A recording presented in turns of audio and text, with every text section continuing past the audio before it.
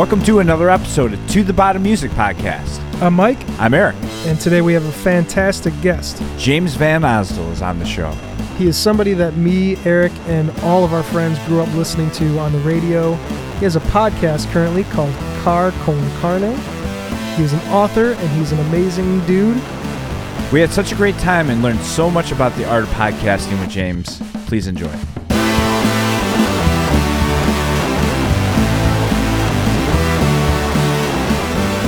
So, I've been practicing. It's really hard to say car con carne. Carcone. Carcone, carcon. If you want to be truly Spanglish, it's carcone. Okay, there you go. Car Con Carne. So I was like, Mike, practice saying it. Yeah. No, we were in the Menards parking lot. He's like, Mike, say Car Con Carne. It's like really fast. I don't say it like that. You should? I should. You should. Car Con Carne. Ladies and gentlemen, James VanOsdol on the show. I'm so glad to be here. Thank you for coming. I think all podcasts moving forward should come to the interviewee's home and scoop them up. I love this. I agree. This is like concierge service. I really like this a lot. Well, we really appreciate you taking the time out of your busy schedule to be with us this evening. And we have a ton of questions for you. But we're going to start with one. Favorite Smoking Pope song? Oh, Before I'm Gone. That's On the Shoulder for me. Okay. I mean, they're such a great band. I mean, for me, that album, Destination Failure, is the album, the Smoking Popes album. So anything off that is a go-to for me. Right. And of course, Josh did the theme song For the podcast. Those many years ago. Yeah. Mm-hmm. But, I mean, what better guy to ask to do? He's the best. He is the best. And they're, like, killing it right now on tour all over the place. It must be, like, the happening time to be on tour. It is. And Smoking Popes is, it's interesting. For years, they weren't touring. And Josh said, yeah, we're kind of done with that life. That's not a thing that we're going to do. And now they're back in the groove, and it's fantastic. Yeah, I'm really excited. I need to go to more shows. I don't get a chance to go to many shows because, as I was saying, I also have a landscaping company on the side. So it's like... So you're up early every day. Yeah, it really takes up a lot of my time. But also, speaking of the Smoking Popes, did you ever attend a show at McGregor's in Elmhurst? Never. Never? I was never that authentically punk rock. I love punk rock, but I was never authentically punk rock. Gotcha. So what was your music scene like when you first got into music and live shows? Where was your hangouts? I mean, some of the first shows I ever went to in Chicago were at Cabaret Metro. Yeah. I mean, I remember seeing the Stranglers in the 1980s and Iggy Pop and stuff like that. The things I listened to back when I'm a little bit older, I think, than both of you. When I started listening to music were what were considered college rock or later alternative rock, just fringe stuff, whether it was Husker Du or the Pixies or, some of the post-wave stuff like The Cure and Echo and the Bunnymen. That's what I grew up with. Thumbs down. I remember, when I was a kid, my parents would drive me to concerts, as parents do when your kids are not able to drive. And I remember back in the day being dropped off at the Aragon Ballroom. Like, imagine in the 1980s dropping a kid off in Uptown and not having a cell phone. Yep. And just kind of rolling the dice and crossing your fingers like, let's try to meet up on this intersection, maybe between 10 and 11. Hope to see you there. Yeah. Right. Not even a pager. Not even a pager. Like, it seems, for later generations, it probably seems hard to believe. Yeah, I wouldn't even be able to explain it to my son if he tried to ask questions about how it was, because, I mean, it's so completely opposite. Yes. I feel like a stranger in the night for sure back then, and now it's just like, there's a flashlight on me at all times. You can find me anywhere. Yeah. Right, and think about Uptown, just thinking about going to the Riviera or the Aragon back in the day. Like, if you're a parent dropping a kid off back then, like, these days it's perhaps safer, perhaps. Back then, no. Yeah. Not safe at all to drop a 15-year-old. Right. Me and my brother, he was 15. I was probably 13, going on 14. We would take the Metro, and they had this weekend pass for kids, I think. It was, under, for minors, whatever. We pay like $5, and it's all you can ride all weekend. So we would take the Metro down, go to the Metro or Fireside Bowl or whatever. And like, just thinking about that, where my parents were like, yeah, get on a train. Go down into the city. Yeah, we would take the train into to the city from the burbs all the time. We jump on the red line. I think that's, like dropping your kid off is one thing, but sending them on the rails, exactly. like here's your bindle. Get on the train. I remember as a kid back when Wax Trax was a record store on Lincoln Avenue in Lincoln Park. We would take the red line to the Fullerton stop, walk to Wax Trax, where I'm sure groovy man of Thrill Kill Cult was working behind the counter, and it was the loudest place on earth. But again, we were kids, and going to what you're saying, Mike, like the idea of that. Yeah. And looking back, my parents should have probably cared a little more. Right. They should have put their foot down or been a little more aware. Yeah, Same. Yeah, well, woulda, coulda, shoulda. Yeah. Mm-hmm. Dude, I don't know. I purposely didn't do a whole lot of research because I had some simple questions. I don't want to go all the way back, but what was it for you that was the moment you said I wanted to be a broadcaster? Since I was a kid, I think I was unique in that I kind of knew what I wanted to do as an adult from a very early age. I think some people in their 20s, 30s, 40s still haven't figured out what they want to do. But when I was a kid, I always wanted to be around music. I'm not a musician. I admire musicians greatly, but I love music. I love being around music. And being on the radio as a broadcaster was a way to get me immersed in music. And I also like curation. I like sharing music with friends. This was a way to do that, a way to talk about music and share music with people. I never wanted to be a talk show host. That said, Car Con Carne has been a really fun podcast for me, but I always wanted to be around music, and that was a way to do it. Yeah. Would you say all these years that you've been in the business and stuff like that, what do you think of the Chicago music scene now versus what it was back then?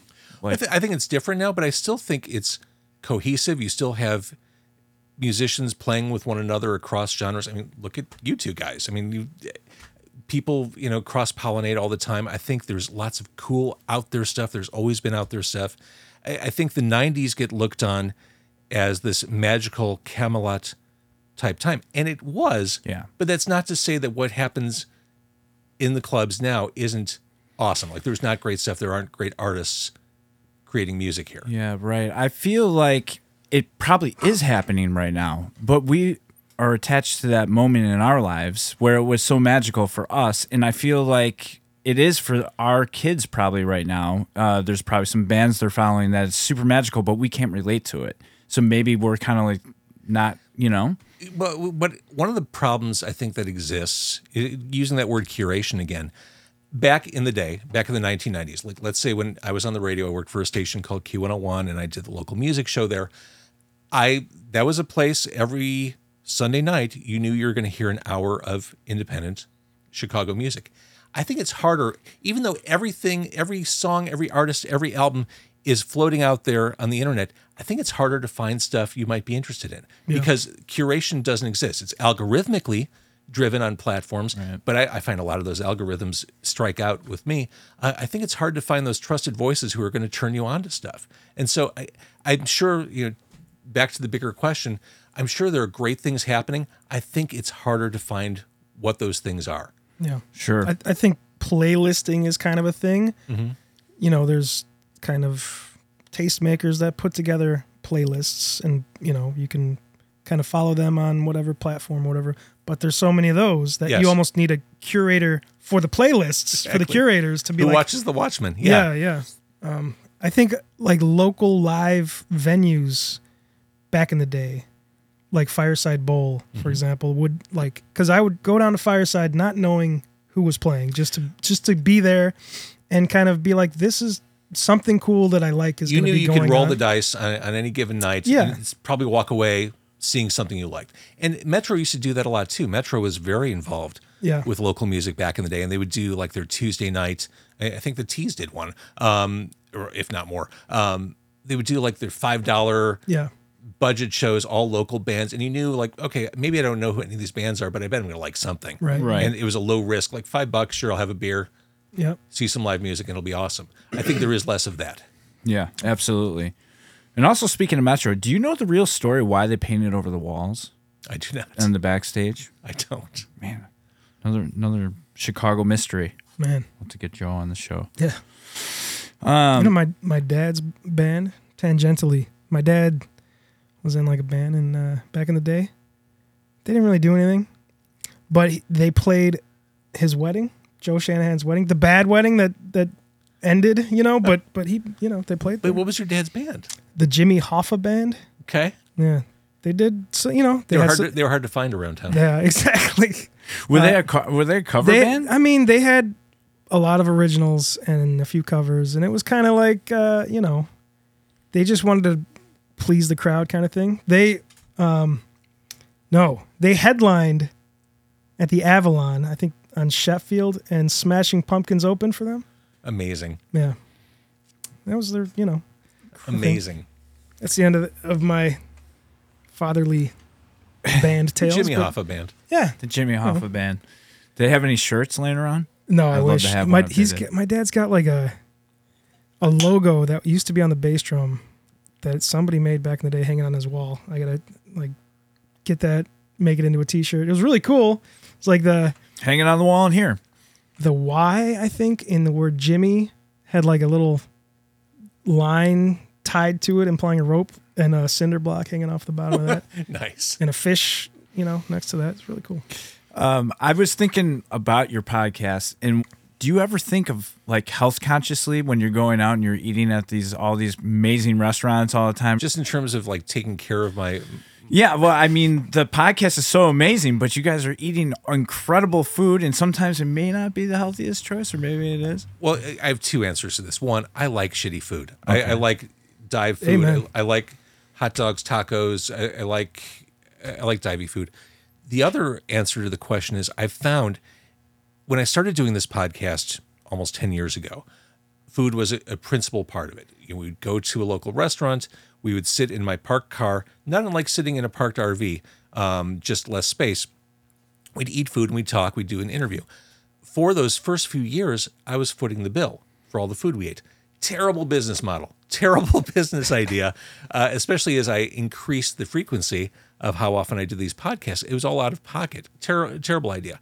I then, as the podcast grew and it became more familiar, I was able to connect with local restaurateurs who would, just for product placement, they would provide food. And it was a nice little partnership. It's hard to hustle those up, and I hate doing the cold calls / emails.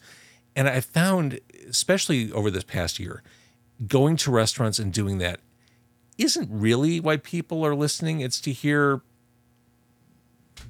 TLB or who should be on the podcast, or Plain White Tees, or it's the interviews, it's the interviewees. So I've done a few recently where I haven't had food at all, and I don't know, and I wonder if my podcast is worse for it or if it's a non-issue. It's something, as a podcast host, as an entrepreneur, I think you need to give yourself permission to go in different directions, take chances, right. And if something doesn't work perfectly, don't do it. And that's kind of what I'm wrestling with right now. I think the food thing is charming. I think it's entertaining. Like everyone's like excited, like, "Ooh, I'm going to try this," or and whoa, that's got a little bit of spice to it or something. And then the guys in the back seat are like, "Oh shit." I mean, I think it's good. I think it helps with the little spots in there or whatever where maybe someone's saying something dumb or something. Yeah, that's interesting though. With you wondering that, makes me wonder: do you have a way to get any kind of feedback from your audience? Or, sure. Like, is it through social media they comment? Or it would have to be through social. I mean, I could certainly do a survey. I can just ask the question flat out in a video and post that, or in an episode. It's something I'm thinking about. If I had a pod or a restaurant sponsor for every episode, great. I would love that. Part of me needs to give myself permission, because I'm doing like 6 to 8 episodes a month, to not always do that, because it's impossible to keep that pace and hustle partners. Right. I mean, when I saw you the other night at the Tease show, I was thinking to myself, like, so what is your typical schedule like during the week? Well, I work a straight 9 to 5, which is more like an 8 to 6. Is that in journalism or any kind of... No, it's a marketing job outside of the industry. Okay, gotcha. And then after that, I have a family, and the podcast is the proverbial side hustle / labor of love. So you're in it like all of us. Like, I have to do a landscaping business. Yeah, exactly. And we have all this crazy stuff going on. I mean, I love my day job, and this podcast gives me a chance to scratch my creative itch. Yeah, right. What's it like versus working in radio with a boss to kind of be able to do whatever you want. Well, it's the best. And you hit it on the head. The thing I liked doing most on the radio was interviews. I loved having conversations with musicians, especially. And doing this podcast was just my selfish way of still doing the kind of radio I like to do without having to do it on the radio. Can I say, as a musician that has done interviews on the radio, I hate them because they're like 5 minutes long, 10 minutes long, and you're right. Why can't we just, I want to talk for an hour, you get into like the beginnings of a conversation and then, all right, well, yeah, it's bye, very superficial. You have, and live interviews don't even really happen on the radio anymore, which is another topic. But as a host, you have 5 minutes. You have enough time to welcome the band and just ramp up before you have to throw to a commercial break. Yeah. And 5 minutes is probably too long. So as a host, you have to ask the important question. Mike, why did you kill that hooker in Vermont? She had it coming. Right. You have to get that out of the way. All right. And so the new album's out. Here's the new single. Tell us about that. Yeah. That's it. Yeah.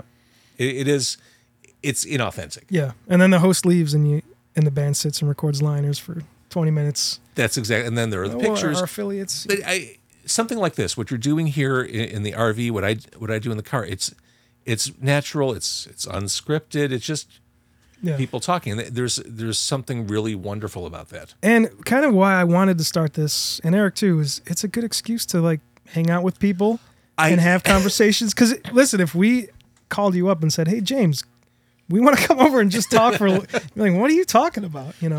I feel the same way. I've told plenty of people that my podcast, Carco and Carney, is kind of my social life at this point. Yeah, it's my chance to have cool conversations with people who I like, and many of whom I've never met before. It really has become a social outlet as well as a creative outlet for me. Yeah, I mean, I love it just for the simple fact, exactly like you can go unscripted. We can just have a conversation. I don't like when there's like a million questions. Sometimes you have to ask like some beginning questions for a lot of people that maybe are not so well known or something like that. But I feel like everyone has a voice, everyone has a story or whatever. So it's good to know a little bit of back history. But I feel like doing the traditional interview sometimes, I feel like it's just more fun to have an open conversation. It is. I mean, I feel like this is me being a former radio guy joining your podcast. I probably need more introduction than some of your other guests. I don't know about that one. Hi, I'm James VanOsdol. I worked in Chicago radio for a lot of years, and I do a podcast. And it's amazing. If people know us, they definitely know you because you're a legend. Stop. It's true. I know you don't like being called that, and that's fair. But I mean, like, you've been in our ears for a long time. Very true. In an excellent, awesome way. Thank you. So let's get meta a little bit and talk about podcasting. Do you do a lot of preparation going into interviews? I do a ton. Okay. I think it's. I don't know if you can tell. We do zero. But for something like this, I mean, especially when you know someone, right? I mean, I do. If Josh Caterer were to walk in here right now, I wouldn't prepare. But you do. Well, some things normally you do a ton. For artists, I don't know. Absolutely. Yeah. I mean, I think it's disrespectful for me to sit down with an artist who has an album out or a body of work and not have more than just a glancing familiarity with it. Right. And that's what I was getting at a little bit earlier was like sometimes like it's okay to have the open conversation, but it's also good to do your homework a little bit too. So because we are here to obviously have a conversation, but we also, when we invite someone on the show, we're trying to give, as much information to the public as possible about their new project or what they're doing. Yeah. I mean, I'm not working anything. I'm not here to promote anything. So you don't need to prep for me. But if you are an author, I am an author. You can promote. I'm not. And you have an awesome podcast. You've written 2 books? Yeah.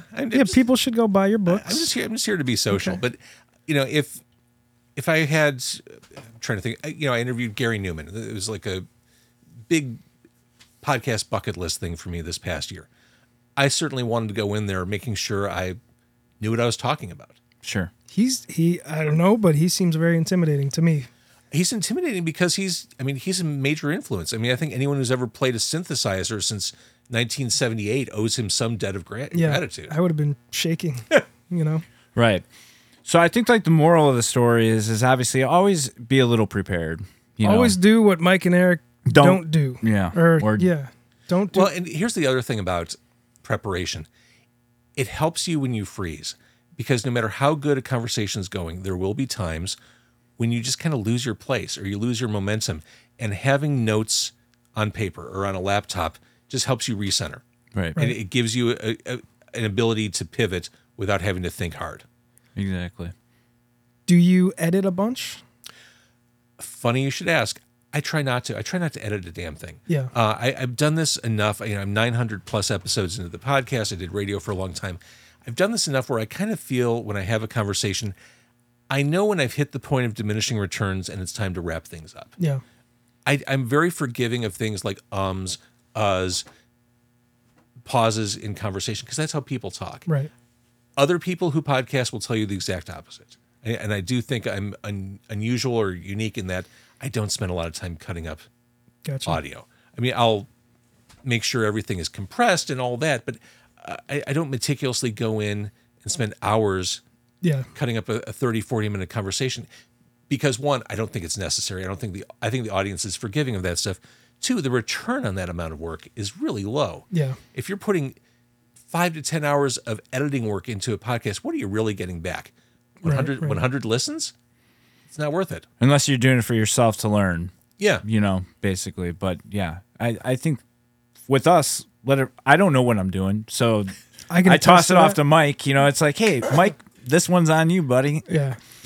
But we're not trying to make it perfect and all cut up stuff too. Or like you said, it's like time, just record it, put it out there and see what happens, It's a conversation. It's a conversation. This is how people talk. Yeah. Unless we have on the show, he says like. You can't get rid of people's crutches, right? Or verbal tics. That's I have them. Everybody has them. Of course. It's deleting their personality. That's part of them. It's just how people talk. Yeah. Yeah, set in our ways for sure. No instruments at all? You don't play anything? I don't. During the pandemic, once 2020 hit with full force, I'm like, I want to learn how to play guitar. So I bought a $100 Fender acoustic guitar, and I took the Fender Play online lessons. Yep. Did that for about a year and a half or so. I never got good, but it was a fun outlet. It was just a nice way for me to do something that wasn't doom scrolling or waiting for the world to end. Yeah.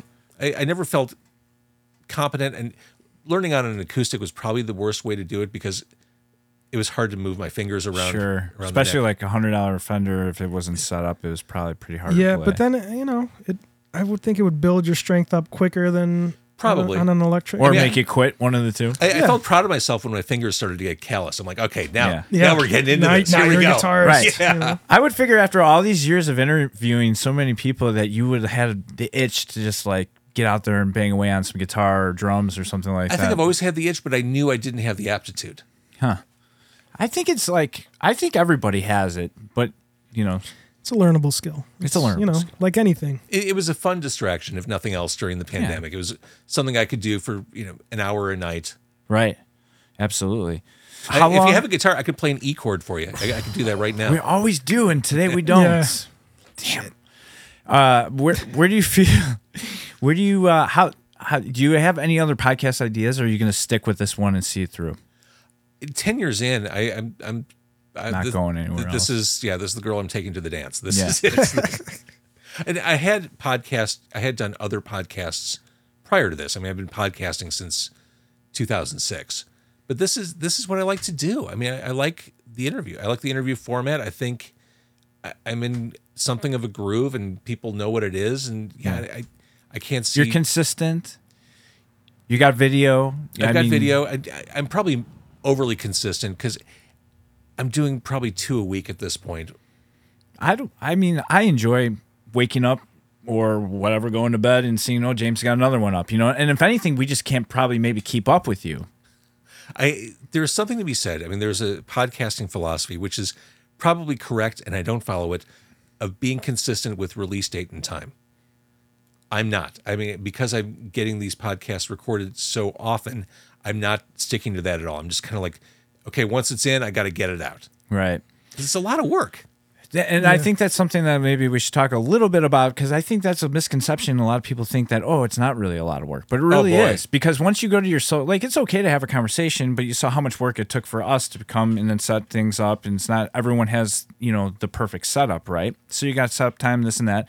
But then after you get done with the conversation, then you got to go home, you got to edit, you got to put the pictures together, then the social, which I don't know. Do hashtags even matter? Less so, but just to give you perspective, I itemized all this stuff after I covered Riot Fest this year. I read it. Just to kind of recap for those who didn't read it, because maybe I shared it on Facebook. I definitely put it on LinkedIn. For a podcast, besides the preparation. So for Riot Fest, I interviewed, I think, 10 different artists. So I prepared for 10 different interviews. And most of those artists were artists that I wasn't wildly familiar with. So I needed to get acquainted with who they are and what they do. I recorded the audio on my hard drive recorder, the video on my Mevo camera. After finishing each interview, I would go into the audio files. I would compress them, normalize them, chop off the ends so that they made tidy files. Then I would take those audio files, export them into my video editor. I would grab the video or the SD card I recorded the video on. I would synchronize the compressed audio with the video I took and created a video file for each interview. From that video file, I would export that file and create an audio file with an introduction, and that became the podcast audio episode. Once that episode was created, I would write a description for it, post that description onto my podcast host, upload the audio to the podcast host, and then once that audio was uploaded, I would take the embed code and put it on my website as a separate post. Then, once that's done, I would take the video files, upload them to YouTube and to Facebook. Once those were done, and that takes a while to upload, I would then create shorts and reels for social media based on those interviews. YouTube shorts are a really easy way to generate a lot of interest very quickly. They really put those in front of a lot of eyes. So shorts can't be any longer than 60 seconds to be considered a short on YouTube. So I had to create 60-second shorts for YouTube. And then I would just use the same thing for Facebook Reels, Instagram Reels, and TikToks. The whole process, post-production, not involving any heavy editing at all, is probably 2 hours per episode. In your Mazda. Well, all this work usually is done at home after I'm done recording. Okay. I can't believe you get all that done in 2 hours. I've got it down to that's no incredible. fucking around. I've got it down to, I honestly, no joke, thought you were going to say 12. And this is why I don't waste time excising every or pause, because who has time for that? Yeah. I've got too much other shit to organize. Yeah. Right. So when you're at Riot Fest, it's the whole day, right? Yeah. And you're working on your car, or they got you set up on that little picnic table? I'm in the media tent. Okay, you're in the media tent, so you got access to a little bit more than just your car. Yeah, I mean, I'm sitting there at a table. I've got, power strips. It's shocking to me through the years who gets back there in that media area. There was one dude backstage this year in the media tent who wrote a word find or a crossword puzzle book about bands. And he was just back there. Like, he wasn't covering the event. And maybe I'm a purist, but he wasn't there actually doing anything other than drinking the free Red Bulls and Malort shots. And getting in your view. Yeah, there are a lot of people who just linger, and I'm like, fuck, I'm working. Like, yeah, I'm here to cover this. Yeah, you're all business. Think people don't realize how far asking will get you. Yeah, that's the truth. Because, I've done interviews and stuff where it's you show up, you're playing a festival, whatever, and your tour manager says, so-and-so wants to do an interview. Okay, so you go, and they're not always like real people who interview people. Yeah. Sometimes it's just like, not somebody starting out, but just somebody who just thought, hey, maybe if I ask, I could get backstage and have access to the, and they, whatever. There's a lot of that. Yeah. Yeah, I mean, I can only imagine, like, if you were back there, how stressful it would be trying to concentrate, trying to gather everybody, making sure. Because when we're playing as a band, we're having a few cocktails or whatever, mingling with everybody and stuff. It's like, oh, shit, we got to be over by James by this time. And then it's like, oh, so-and-so over here is trying to... I can only imagine it's probably kind of hard to get everybody to, Well, it's hard as a one-person operation. Right. I don't have someone, like if I'm getting a text from band A, I can't say, oh, band A's over there. And that's what I was going to ask you is, are you like manning the ship all by yourself all day long? You are You book all your guests? Yeah, oh yeah. Yeah, wow. Yeah, and I mean, I assumed from our conversation the other night that you are, but I mean, like, even with that, I thought maybe you'd bring somebody with to try to wrangle the people up for you or something, but... I've always said, when I make my first $1 million on the podcast, the first thing I'm doing is hiring a producer to book. Yeah. Yes, because it's hard. As you guys know, now that you're in this world, you get cancellations, reschedules. Things happen to the two of you that cause you to have to readjust plans. Right. It's a lot to juggle. Yeah. Yeah, it's definitely... It's no easy task at all to get these done, but, you have to really want to do it. You have to. This has to be a passion thing for you. Otherwise, you'll get really frustrated really easily. Which is the same with music. Of course, of course. Any creative pursuit, really. I mean, writing, you could... And it's also the same, the kid in the media tent who maybe shouldn't be there. Like, same with, booking shows and stuff. People starting out in bands are like, how do you play shows? Just ask, hey, can my band play? And 9 times out of 10, somebody's got a stage for you to play on, and you might be horrible, but if you love it, you're going to keep doing it. You're going to get better, and then you're going to be playing the venues you want to play, and or you're going to suck, and you're going to hate doing it, and you're going to break up, and, there's plenty of those bands out there too. For sure. So last but not least, with the time, do you just tell yourself, this time every night, I'm going to get this done. I'm going to edit this. I'm going to do it. Do you set times for yourself or just kind of just like wander through the evening? All right, I got a spare minute here. I'm going to grab this and do this. No, I do. I don't have like a set time every day, but I do focus on the podcast. I do find time every day to focus on it. Okay. Yeah, I think that's the in thing to find. It's like, in a world where there's a million things going on, we have to work different jobs and stuff like that or whatever, and then this is our passion on the side. It's like, I think to somebody out there that's trying to have a podcast or is trying to do it, it's like you just have to like set the time aside and no excuse. Yeah. I'm going to edit this, now. You have to want to do it. Yeah. Well, the dog's peeing on my leg. I'm still going to edit this. Mm-hmm. That's right. Well, and I try after I record. I mean, I try to get everything wrapped up that day. I don't like having things backed up. Right. Yeah. I think one of the things that we found is helpful is getting our intros and our outros done after we meet with the guest before we end the night, because we're finding that.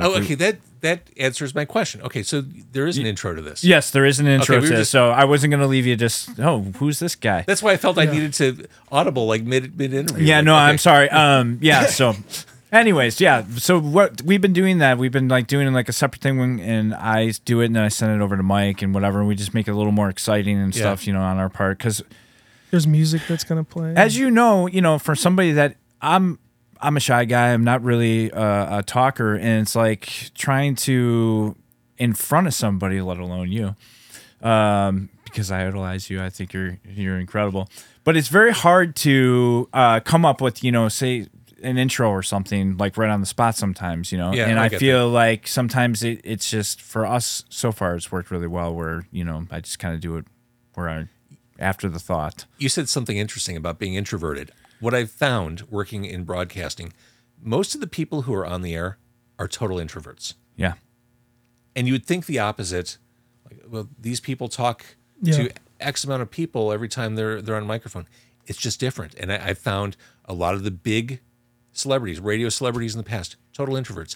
I don't think I'm extroverted at all. I think I'm, by and large, someone who keeps to himself. And I'm a little bit of both. I like to think of myself as an extroverted introvert. Like, I can turn it on if I have to. I can do the small talk. I'd rather not. Yeah. Yeah, my wife was saying a little bit when we said we were having you on the show, and she was like, "Are you nervous?" And I feel like all of us have been in music and seen each other and crossing paths. I mean, it's just kind of like family at some point. You know what I mean? Well, I think there's something, like playing music in front of 60,000 people is so much easier than playing music for 1 or 2 people. So much easier. And I don't know why. But having a conversation is actually, I feel, much easier than being... If I were to whip out a guitar right now and sing a song on your podcast or something, it would be I would be horrible. I agree. He would be so bad. Like Josh, again, I don't know how he does it. He's just like flawless all the time, you know. But you guys are obviously probably pretty close friends at this point through all the years and stuff. So he's probably like, no problem. But it is what you guys just described. I mean, we've all been doing this and been in each other's orbits for long enough. Like we're just kind of It's like we all went to school together, right? Oh, there's James over there, and there's Josh. You know, whatever, and you just go on and go on. Did you go to broadcasting school? I went to Columbia College. So my academic history, I went to the University of Kansas for 2 years. After 2 years, I was invited to not come back. I didn't know that was the thing that happened. Well, it is. Here's the secret. If your GPA starts with a decimal point, the school will not have a vested interest in your continued participation. Okay. So I finished at the University of Kansas, came back home, tail between my legs, and I finished my bachelor's at Columbia College. Okay. Where I took broadcasting classes. Never had to take a math class there. I think they've changed that since, but that was awesome. Yeah, that sounds great. The best. Finished at Columbia, and while at Columbia, I interned at WXRT, and then I interned at Q101 about 4 or 5 months after they changed to what was called the alternative format. And that became a place I ended up working at. Cool. Did you enjoy doing when you would be the host of the evening or something like that for like, I don't know if you did any of the Twisted Christmases because I was young and very probably drunk at that point at those shows, but the beginning ones Twisted and even. and Twisted and stuff. And I was usually always late to even get there. But how was that exciting for you to be able to? Yes and no. When I started in radio, first of all, going back to that time, that magical time, the 1990s, back in those days, working for the alternative station was it was a popular thing to do. It wasn't a cool thing to do. So the cool kids hated the alternative radio station. So I had PTSD from doing stage announcements at Q101 because every time I went on stage, I knew people were going to throw shit at me. They were going to flip me off. They were going to boo me. It was like being Chris Jericho in like peak heel. Like you knew like you're going to bring heat from the entire fucking room every time you walked on stage. So it was thrilling, but also I found that stuff very stressful. Fast forward to the present day, I'm perfectly fine going on stage and doing stuff. But back then I knew like I had to kind of brace for impact every time I walked on stage because I knew people were going to just rip me apart. Yeah. Who was your favorite guest? I'm sure there's been a lot of them, but one that like kind of like you enjoyed so much that you think about quite often. From the radio days? Yeah. I loved, my favorite thing in radio was doing the local show, which I mentioned. Being there as bands were ascendant or even descendant was fun. I'll never forget, truly, the Jesus Lizard played Lollapalooza. I forgot what year it was. It was mid-90s. And they came off the Lollapalooza tour because back in the day, kids, Lollapalooza was a tour. It wasn't a stationary festival. And they rolled in all their stacks and cabinets. And it was the loudest in-studio performance I ever experienced at Q101 to the point where the neighbors on floors 18 and 16 around us called the station to complain. But they were touring behind Shot, which was their 1996 album. They just brought hell and fire into the studio, and it was amazing. Wow. We just went and saw, it was Warrant, right? Yeah. Speaking of the Jesus Lizard. Oh, and back to my dad's band. Yeah. His new band. They opened for Warrant. No way! Out of nowhere, yeah. And I had never... That sounds like a Ron Onesti show in St. Charles. It was in Aurora at the Piazza. Okay, there it is. Yeah. Kyle D at the Piazza. I was blown away by Warrant, let me just say. Yeah, and I was going in there being an alternative kid, from when alternative, like that to me when I was my formative years. Yeah. Punk and alternative, alternative into punk was that was my thing. Warrant was the enemy. They were the enemy. That's it. And I walked in, in 2023, Jesus Christ, with that same attitude, thinking I'm going to hate every fucking moment of Arms this. folded across the chest. Yeah. And I'm like, well, my dad's opening. Oh, yeah. Okay. I'll support my dad and sit through Warrant. Jesus Christ. And they get on stage and they're fucking incredible. Mike was crying. I wasn't, not exactly crying, but I bought a t-shirt.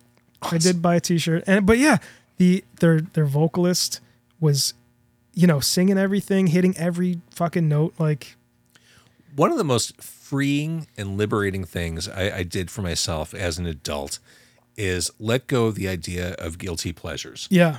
Of like drawing a line. It's a very healthy thing to do. Drawing a line like Warrant bad, Pixies good. Yeah. Like you like what you like. Right. And it takes a certain level. I don't want to say I'm mature, but it takes a certain level of maturity to get to that point where you're not an asshole about music other people like. Yeah. And I think, having years of experience helped me to watch them and be like, oh, I can see their influences. Like I thought they were this, but like this is totally like Kiss. Oh, that bass, that's rock and roll, the 60s rock and roll they're doing. Like, yep. I get it. Now I get it. But yeah, I was impressed. I mean, we went home talking about that show for like 2-3 days. That's how good it was. I mean, it was just some of the best live vocal that I've ever experienced. And isn't that why we all go see live music, is to have moments like that stay with you? Yeah, absolutely. And when they hit you unexpectedly, right. That's the best. Yeah. And that is like really interesting because, I mean, it's been a while since I've felt that way. Yeah. We left feeling like this is the best new old band we've seen fucking ever. You know what I mean? Yeah. Like, it was just, I don't know, something about that night it was dialed in. It was magic for sure. Yeah, that whole pandemic thing where there was no live music, that put a real it's popping spanner now in the works. Well, I'll tell you, I love live music. I love going to shows. The hard part is just finding time in our schedules to see shows like I did back in the day. As a podcaster, this night's taken. I'm recording tomorrow night. I'm recording Thursday night. Like, maybe I'll try to see something Friday or Saturday, or maybe I won't. Yeah. Or maybe I'll take my family out to dinner. Right, exactly. At some point, like that's the thing. It's like, there's just such a balance. I should know this, but I don't. Do you ever go to a concert and then do an episode with the artist playing, either before or after? I'd love to do more of that. Yeah. I do like doing that. A couple of years ago, I did one with Tom Higginson. Oh, right. At the MS Sucks show. I've heard of that guy. But it is few and far between. I'm going to do it with the Queers at Punk Rock Tacos mid-month. I saw that.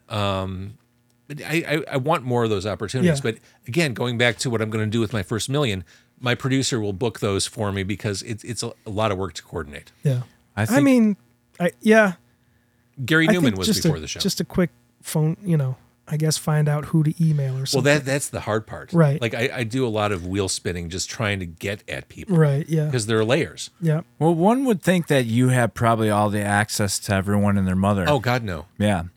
Oh, no way. I would say it's probably difficult to get a hold of people. It is difficult, but also the beautiful thing about being part of the internet age, you can track this stuff down. Like I had Stuart Copeland on my podcast this year from The Police, Grammy Award winning, one of the greatest drummers in rock and roll. I just tracked his information down from social media and got to the right people at the right frame of mind, and I was able to do that. Yeah. I wanted to have Bunny Carlos, speaking of drummers, of Cheap Trick on my show. Managed to get to him. Got a firm no thank you, but you can get to people. Yeah. Ooh. Well, I would never turn you down, James. I got thanks, but I'll pass. I'm really bad at this, and it's a shame that I feel like this. It's something that people need in our current age, but like self-promotion in a way that's like, hey, I'm so-and-so and I'm important and you should, that whole thing, like sending an email, like just listing off your accolades or whatever. Yeah. I mean, I kind of have it down to a templated form letter. Like here's what the podcast is. Here's how long I've been doing it. Here's what I've done. Here's what other people are saying. I'm okay with that. I think the harder part for people, creatives or people in a creative pursuit is selling yourself. I can promote myself. When I say self-promotion, I more mean selling yourself. It's a lot different when you have to say, here's what I do and here's what I think you should pay me because of that. Yeah. And that's where I have a real hard time. I've been able to monetize the podcast, but I always feel a little sheepish asking people for money for a podcast that I do. Right. Because you're a real creative person. I think it's it's a different part of the brain that I choose to not use. I don't want to use it. I have to. I'd rather not. But I could promote myself all day long because there are creative ways to do it where you don't feel like a huckster or P.T. Barnum. There are ways to promote yourself, but the selling yourself makes me feel gross. It's tough though. Mm-hmm. But I think you should be like P.T. Barnum to an extent, you know, like that's being really good at that. You know what I mean? Yeah. But it feels so wrong, right? Yes. Anyway. I mean, I'm not good at that, and I'm never going to be good at that. So someone between you and I, someone's got to get good at that. Yeah. I don't know. I think the hardest thing for you guys is sharing the responsibilities. Yeah, absolutely. I mean, as much work as I find myself doing, I think it's hard, like figuring out that division of labor and like getting in that routine. I think that's the biggest challenge you guys have. Yeah, going in, I kind of was like, yeah, let's, we don't need to edit anything. Let's keep everything raw. And then I was like, oh, I think, we didn't do an intro one episode. So I was like, Eric, can you record an intro? And he's like, yeah, I'll come up with something. And then 300 takes later, he emails me winging something. It, piecing it together. Yeah. I mean, how hard is it to do it? I mean, it's probably easy for you now, but I mean, when I sit down and I try to do like something like I can get it across finally really great, but it's like 47, maybe 147 takes before I find one that I'm actually really happy with. The key is just letting it go. Yeah, let it go. Just realizing people don't hear the same thing you do. Yeah. And I'm very forgiving. If I stumble over stuff, I don't care. I also think it's the musician in me too, because it's like, we got to get that part just perfect sometimes, or sometimes in TLB, I don't care. I don't even practice and whatever. Big show coming up. Don't tell Stoopy I didn't practice.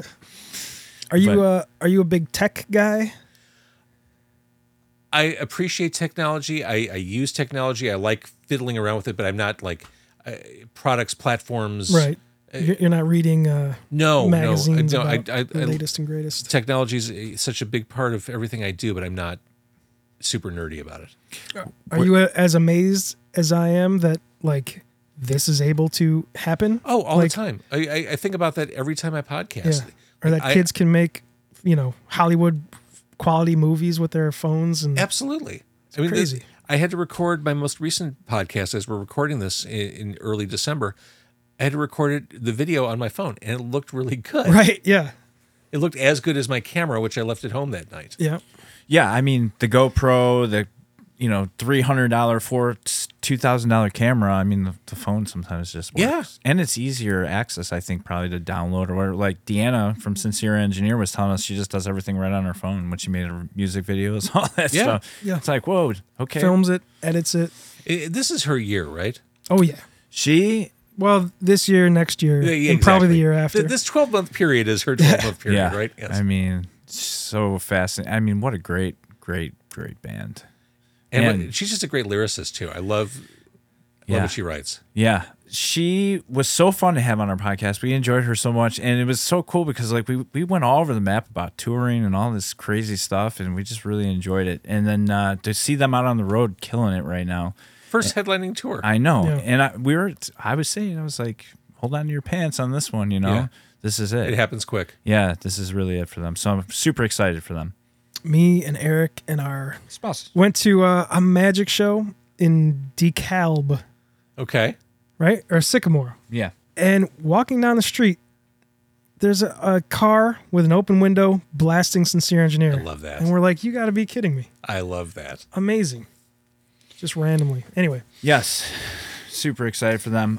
Where can... They're hot stuff. So everybody... do you have an actual website? Yeah. Carconcarne.com. CarConCarne. So we can send everybody over there straight to them. I have everything there, all the information, every episode, link to all the videos on YouTube. It's all pretty easy to digest. Yeah, okay. I figured that was it. And then obviously, I'm sure pretty much most of Chicagoland is following you on Facebook or Instagram anyways. So that is not true, and I would appreciate making more friends. All right. Everybody follow James VanOsdol on all that stuff. We really appreciate all of your advice and everything. Are we really done? I mean, we don't have to be. No, what are we at? 51. Oh, this is terrible. We got another hour. Your episodes are usually like 90 minutes. What does that say about me? Well, no, that says we we didn't do our preparation. Well, no, that says I was trying to appreciate how your do time. you- We're like 40 minutes short of what you usually do. How do you do the preparation? Is it just the Wikipedia article about the guest, or? It depends on the guest. I mean, first and foremost, I listen to the music. Right. Right. That seems important, I would say. Well, that would be like, so like what just happened there for someone that's starting a podcast or whatever. How do you kind of like, when something's going one way or the other way or whatever, but how do you respect somebody's time too? Like, is an hour about usually my interviews usually don't go more than 30 minutes. 30 minutes, yeah. It's just because you want to keep attention, I guess. Yeah, and I just kind of run out of things to say. Yeah. And I mean, I think this situation is different. We've all been, like I said, in each other's orbits for a long time. It's very natural. But for a stranger, especially if we're sitting next to each other in the front seat of my car, I feel like 30 minutes is as far as I want to push it. Yeah, that's got to be. I think about that all the time, being like right next to each other, eating a burger or something. And some people are conscious about eating on camera and stuff, and so it's like. Some people are into the concept. This was a few years ago. This is probably 2018, maybe 2019. I had Dave Perner of Soul Asylum in the car. We did this in front of Metro. He looked the entire time, behaved the entire time like his management had done him wrong by agreeing to the interview.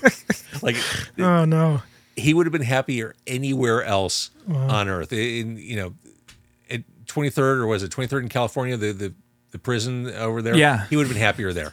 Tiffany was a good one. I really enjoyed that episode. A returning guest. I've had her on twice. Oh, yeah. And then then Peterick. Come on. Jim Peterick sitting right next to you singing. You want to talk about meta? Having Jim Peterick sing "Vehicle" in my vehicle was about as great as it gets. Yeah. Well, you got to make that happen again. Well, I really wanted Gary Newman to do "Cars in My Car," but I'm 1 for 2. Yeah, that's okay. That's all right. One day. Yeah. How do you deal? Do you have any secret tricks to deal with awkward pauses in interviews when you're like, both parties are, we got to say something? What do just be prepared. Okay. I mean, it goes back to what I was saying at the beginning. It's look at the notes. Have your notes and know where to go next. Because sometimes when you're in the thick of a conversation, you kind of trip over yourself mentally, and it's hard to kind of recalibrate. Having the notes in front of you allows you to recalibrate. Yeah. But again, we're not on the radio. We're podcasting. People don't give a shit. Right, Yeah. exactly. Man, so many podcasts that I listen to are just like, the Zoom recorder in a bar with, people 8 feet away from the microphone. And my friend Patrick owns a comic book shop in Chicago called Challengers Comics. It's in Bucktown on Western Avenue. And he's been doing a podcast for a very long time. It's probably in the 800 episode range.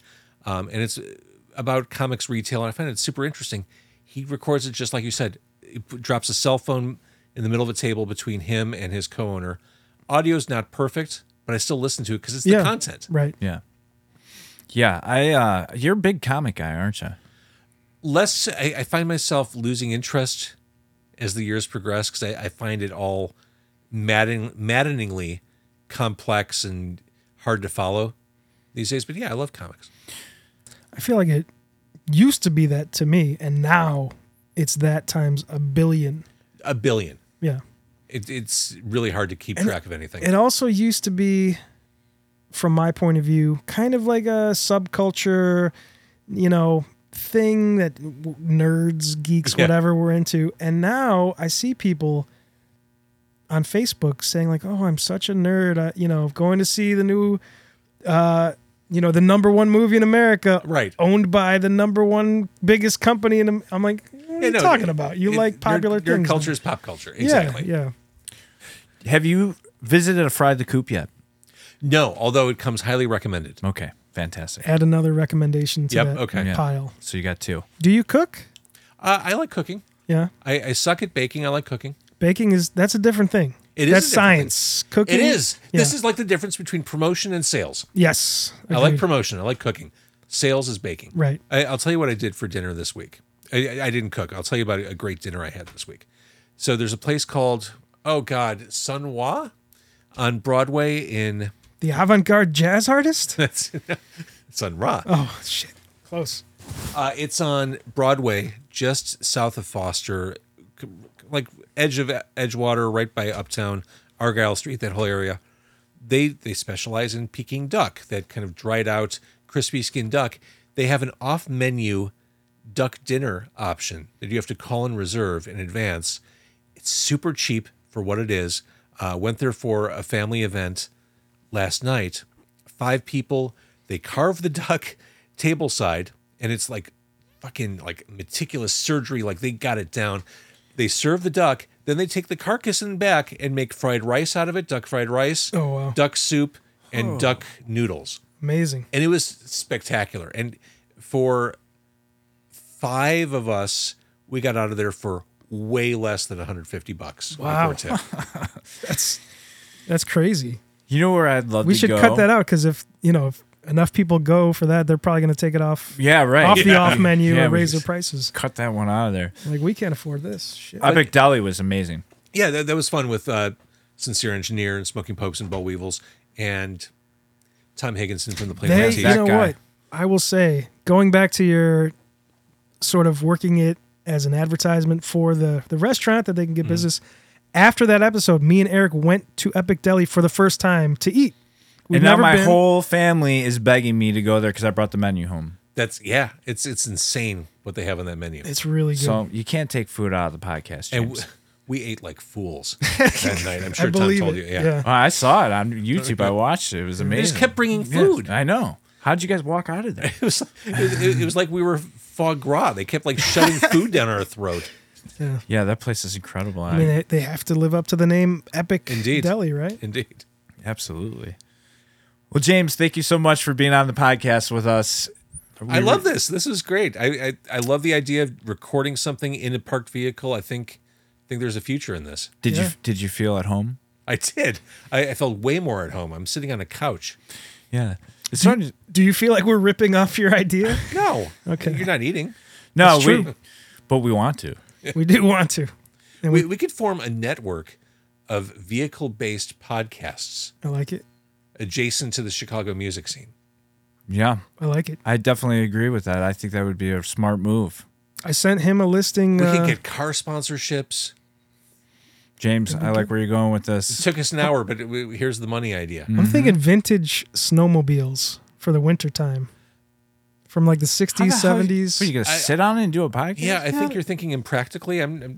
Well, everything we do is impractical. That's why sometimes you just got to allow Mike to go off into La La Land. They, get some with heated bubbles, kind of. I just want a car, dude. Yeah. All right. Well, if you're out there and you work for Chevy dealership, I think the next one should be a Chevy, not a Mazda. I think somebody should give you for free, if you're listening out there, give James one of those electric vehicles with outlets in it. Yeah. So then he can have power. Oh yeah. For running the podcast wherever he goes. And if there are any other Chicago music scene adjacent podcasts being recorded in a vehicle, let us know, because I think 3 is a network. Yeah. Oh yeah. Absolutely. 2's an idea. 3's a network. Yeah. Maybe we should look in Milwaukee, Indianapolis, like a Midwest kind of, because 3 in Chicago. Years ago, I know we're wrapping up. Years ago, I thought, well, if I ever try to grow the podcast, how do I grow it? And I thought, well, then I would kind of franchise it. So I do, find people who could do this in Milwaukee or Philadelphia or San Diego. Yeah. I mean, I think that's pretty genius. Why couldn't you? I don't know people who I would trust to do it. Exactly. in other cities. In Chicago, sure. Not in other cities. Yeah. Yeah. But that's a great idea. And I think that could be the future of podcasting here. See? Yeah. Vehicles. We knew this conversation was going somewhere. You got to wait till the end. You got to workshop it. But here we are. That's the money idea. All right. Well, with that money idea, thank you, James. Thanks, guys. Thank you.